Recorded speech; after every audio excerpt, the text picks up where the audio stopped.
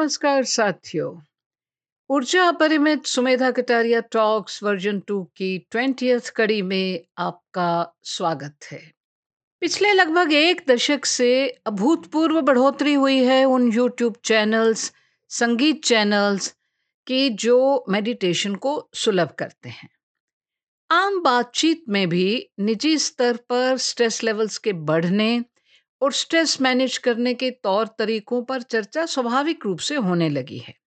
इसी कॉन्टेक्स्ट से जुड़ा एक और कॉन्सेप्ट काफी चलन में पाया जाता है, जिसे माइंडफुलनेस कहते हैं, जो कि होलिस्टिक वेलनेस का अभिन्न हिस्सा है। Mindfulness meditation, mindfulness music, mindfulness exercises इत्यादि, ये हम अक्सर इस बारे में सुनते हैं। सेल्फ एक्सप्लोरेशन की इस यात्रा में ऊर्जा के संरक्षण के लिए, वर्धन के लिए माइंडफुलनेस का क्या रोल है और कैसे हम माइंडफुलनेस अवस्था में निरंतर रह सकते हैं, जरूरत क्यों है इसकी और बेनिफिट्स क्या है माइंडफुलनेस के, इसका अर्थ क्या है हमारे देखने, सुन पाने, जानने की क्षमता से कैसे अलग है माइंडफुलनेस, आज इसी पे बात करना चाहूंगी। ऊर्जा अपरिमित एपिसोड्स में अक्सर हमने अवेयरनेस की बात की है। माइंडफुलनेस ऐसी तकनीक है जिसके जरिए हम अपने अंदर, अपने आसपास हो रही घटनाओं या स्थितियों के प्रति जागरूकता, अवेयरनेस पैदा करते हैं।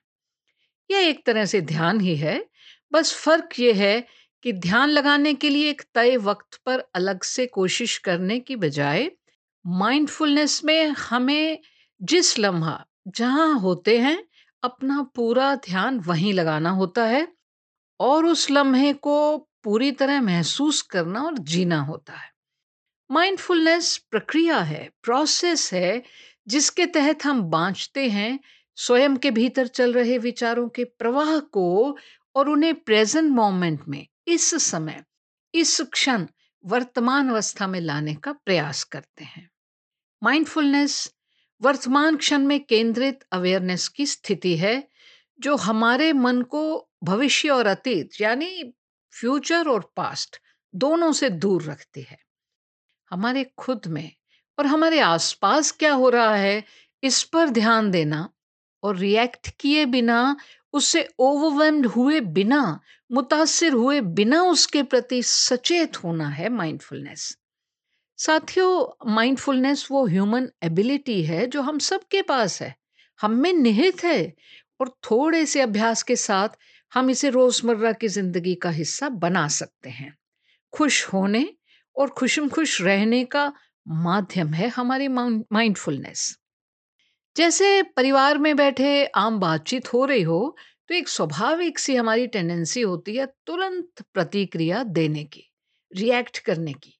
और ऐसा करते हुए कहीं आवाज का ऊंचा होना, तुर्श या कड़वा होना पूरा माहौल बिगाड़ सकता है। उसी तरह हम अक्सर जज कर रहे होते हैं किसी के बारे में, विशेषकर जब हम कुछ सुन रहे हैं या कह रहे होते हैं, तो हम वैल्यू जजमेंट देने की बहुत बहुत नेचुरल टेंडेंसी रखते हैं कि फलां तो है ही ऐसा। अगर हम खुद में माइंडफुलनेस को इनकलकेट कर पाते हैं तो हमारे और हमारी प्रतिक्रिया या कंडीशन रिस्पॉन्स देने में थोड़ा स्पेस बनाने में हमें मदद मिल जाती है। पंजाबी में कहते हैं ना, ठा सोटा मारना, यानी हमारी प्रतिक्रिया सोटे की भांति घातक न रहे, ऐसा माइंडफुलनेस सुलभ करता है। एक मीडियम की भांति माइंडफुलनेस हमारी जजमेंटल प्रवृत्ति को रोक लेता है, थोड़ा ठहराव जरूर देता है, कुछ वैसे ही जैसे कुछ गुस्से में कहने से पूर्व 5 तक गिनती कर लेने जैसा क्षणिक ठहराव।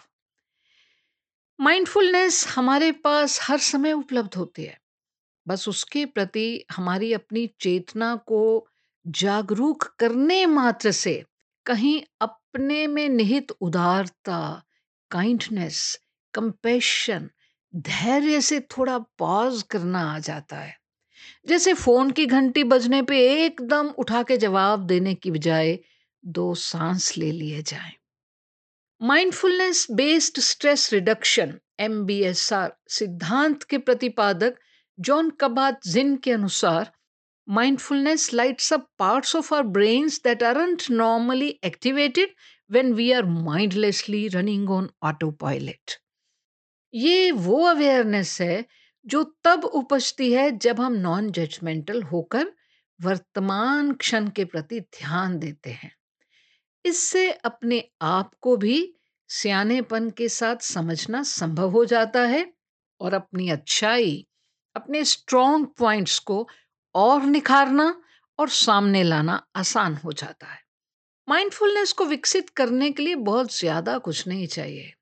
हमारी अपनी इच्छा के साथ साथ थोड़ा सा अपने लिए समय निकाल कर अपने निजी से स्थान पे आराम से बैठना, वर्तमान के क्षण को ऑब्जर्व करना, थोड़ा अपने प्रति और दूसरों के प्रति भी काइंड, दयालु होकर सोचना।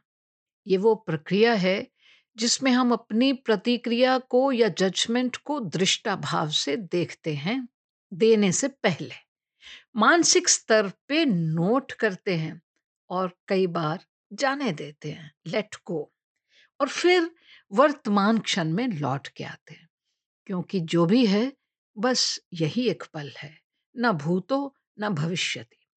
बहुत जरूरी है साथियों कि हम हर समय स्वयं को भी जज ना करें। थोड़ी विनम्रता और बहुत सारा प्यार खुद को जरूर दें। हम सिर्फ अपनी प्रतिक्रिया ही तो नहीं होते ना, हम सिर्फ अपना क्रोध ही थोड़ी ना है, हम तो अपरिमित ऊर्जा के धारक हैं। कहीं कूट कूट के भरी है हम में पॉजिटिविटी, उदारता, सौहार्द, सेवा भाव, जो हमें वो बनाती है जो हम हैं। हम केवल एजिटेशन या प्रोवोकेशन की एक मोमेंट में बिफर पड़ने वाली शख्सियत ही तो नहीं है। हम बहुत सुंदर और बहुत बहुत नेगेटिविटी के समक्ष भी अपने आप को, सबको संभालने वाले, सहेजने वाले प्राणी भी तो हैं।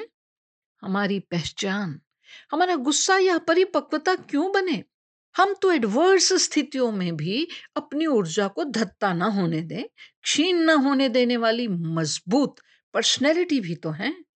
बस थोड़ा सा स्नेह, थोड़ा सा समय अपने लिए बचाने की जरूरत है, ताकि हमारा गुड एंजल हमारा गाइड बने और हमारा बैड एंजल हम पे हावी ना हो जाए।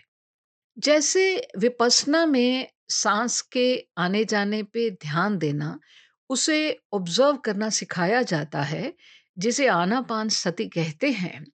माइंडफुलनेस को विकसित करना अपने सांस के साथ वर्तमान में होना है। और अनेकों शोध ये सिद्ध कर चुके हैं कि जब हम अपने ब्रेन को माइंडफुलनेस में ला पाते हैं, तो अपने जहनी, फिजिकल, इमोशनल प्रतिक्रियाओं के प्रति जागृत हो जाते हैं। इन ए लाइटर वेन, जब कॉमिक्स पढ़ते थे तो किसी किरदार को कोई ख्याल आता था तो दिमाग का बल्ब जलता था, ऐसा सिंबल देखते थे। माइंडफुलनेस उसी तरह बत्ती जलने की मानद है, या यूं कहें, it's like a bell to toll me back to my soul self. और ये बत्ती या घंटी हमारे भीतर ही होती है, ना कि बाहर।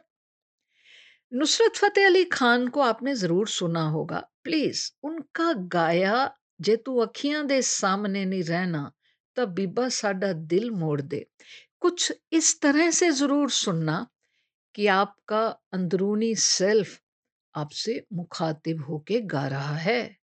तैनू चाहिदे नी दिल वाले भेद खोलने, ਅਸੀਂ ਤੇਰੇ ਨਾਲ ਕਈ ਦੁੱਖ ਸੁੱਖ ਫੋਲਣੇ, ਸਾਡੇ ਨਾਲ ਨਹੀਂ जो ਘੜੀ भर बहना तब बीबा साडा दिल मोड़ दे।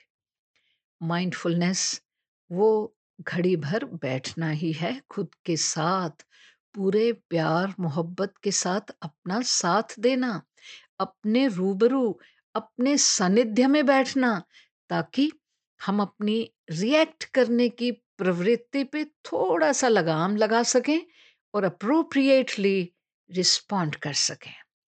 साथियों, आपके अनुभव, सीख और आपके सुझाव सोच को आयाम देते हैं।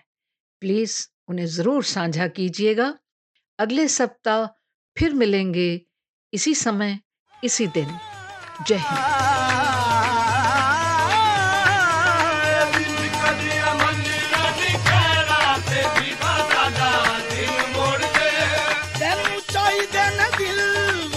ਭੇਤ ਖੋਲਣੇ ਤੈਨੂੰ ਚਾਹੀਦਾ ਨਾ ਦਿਲ ਵਾਲੇ ਭੇਤ ਖੋਲਣੇ